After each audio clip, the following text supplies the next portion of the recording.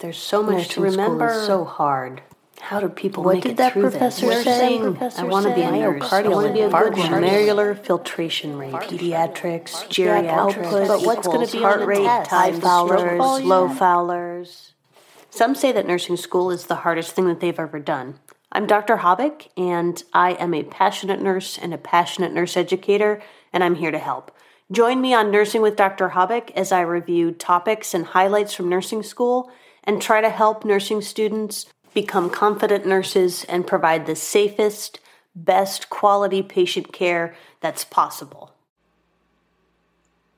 Hey, and welcome to Nursing with Dr. Hobbick. Today I'm thinking about multiple sclerosis. Since we're on the neurologic system, I thought that we could cover this one. It's usually used as an exemplar if you're learning in a concept-based program. Otherwise, it's really it's not a good disease, but it's a good example of neurological conditions. Something you need to keep in mind is that all of these conditions will have some similar symptoms. Because they affect the nervous system, then they're going to have similar symptoms. What is special or different about the condition that you're thinking about? When we talked about spinal cord injuries, we think about autonomic dysreflexia, we think about spinal cord levels at C3 through C5, where I have to think about respiratory. With multiple sclerosis, there's some other things that we can pick out that are special for that condition, and those things are the things that are more likely to be asked on a nursing test question or on your NCLEX. So remember that multiple sclerosis is demyelinating. It removes the myelin sheath from the central nervous system. And what that does is it disrupts the transmission of nerve impulses. So typically, it is an insidious onset. And insidious, I always think of evil, slow, sneaky. So insidious means it's a slow onset. The patient may not notice the initial symptoms right away until they continue to get worse. 50% of patients are still ambulatory 25 years after diagnosis. So half of patients can still walk after they've been diagnosed 25 years later. Another characteristic of multiple sclerosis is that it's characterized by periods of remission and exacerbation. So remission, the symptoms get better, they maybe go away. Exacerbation is a flare-up. There's actually 4 types. We have relapsing remitting, primary progressive, secondary progressive, and progressive relapsing. Relapsing remitting is the most common type of MS, and that's the classic picture. Really what we have here is the symptoms develop and resolve in a few weeks to months, and the patient returns to baseline. So with relapsing remitting, the patient returns to baseline. They have symptoms and then return to baseline. Primary progressive is a steady, gradual deterioration without any remission. Secondary progressive starts with relapsing remitting and later turns into a steadily progressive condition. About half of people with relapsing remitting will develop secondary progressive. And then we have progressive relapsing, which is frequent relapses with partial recovery. The patient never returns to baseline. That's only a small percentage of patients. Now, what puts you at risk for multiple sclerosis? It is super complicated. We know that it involves multiple immune, genetic, and/or infectious factors. Although changes in immunity are most likely the cause, the environment can contribute, because we know that it's seen more often in colder climates, like northeastern Great Lakes, Pacific Northwestern states, and Canada. MS is also common in areas that are inhabited by people of Northern European ancestry. We've had over a large number of genome studies of families. We have seen over 100 gene variants, but if you have a first-degree relative, which would be a parent, child, sibling, you're more likely to develop the disease. Something that makes multiple sclerosis harder to diagnose is that it can look like other diseases. For example, ALS is also a progressive neurodegenerative disease that affects the neurons in the brain and the spinal cord.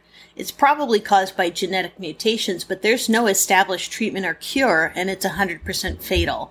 Unfortunately, these patients may see multiple providers and have many diagnostic tests before they're actually able to be diagnosed. Some of the key features of multiple sclerosis are muscle weakness and spasticity. They often have fatigue, maybe intention tremors, so that's a tremor when the muscles are being used, flexor muscle spasms, the inability to direct or limit movement, which is called dysmetria, hypoalgesia, so increased sensitivity to pain, dysarthria, trouble speaking or slurred speech, dysphagia, difficulty swallowing, diplopia, double vision, nystagmus. This is an involuntary condition where the eyes make repetitive, uncontrolled movements. The patient may not notice, but someone else can see it. Scotomas, which are changes in their peripheral vision, and tinnitus or vertigo, which is like dizziness. An MRI is usually diagnostic if the patient has plaques in at least 2 areas. So they might have an MRI of the brain and the spinal cord, and that's going to show those plaques. An MRI with contrast is going to show active plaques, and you'll be able to see older lesions that are not associated with the current symptoms. Something you can help the patient with if they experience diplopia, using an eye patch alternated from eye to eye every few hours usually helps with that. If they have peripheral visual deficits, you want to teach them to scan the environment by moving their head side to side. Maybe they can get corrective lenses. Other things that we're going to see are some anti-neoplastic medications. Those you would think of as chemotherapy agents, immunomodulators. There are some biologics that they're using, and in fact, we even have one IV monoclonal antibody that's approved for MS. It actually binds to white blood cells and helps to stop further damage to the myelin. These medications all have one big thing in common. They're going to affect the immunity of the patient. So we're going to educate the patient on how to properly wash your hands, use hand sanitizer, educate them to stay away from people who might be sick, especially children, and to stay away from crowds so that they can avoid getting sick because their immune system may not function as well once they're taking these medications. A good interdisciplinary plan involving occupational therapy, physical therapy, speech-language pathology to help with muscle spasticity, swallowing problems is something that's going to be super important for these patients.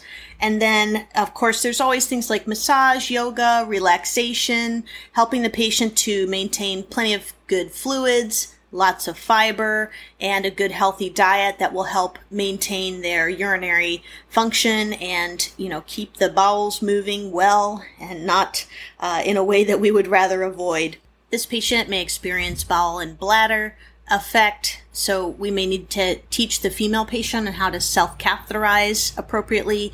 The male patient, perhaps a condom catheter or self-catheterization, and just making sure that we put them in touch with a support group and encourage them to contact their local MS society, and we may do a home health referral as well. Let's talk about myasthenia gravis while we're here. Another condition that affects neuromuscular transmission of impulses. This one affects the voluntary muscles of the body. It's considered an autoimmune disorder and is characterized by the presence of acetylcholine receptor antibodies, which interferes with neuronal transmission.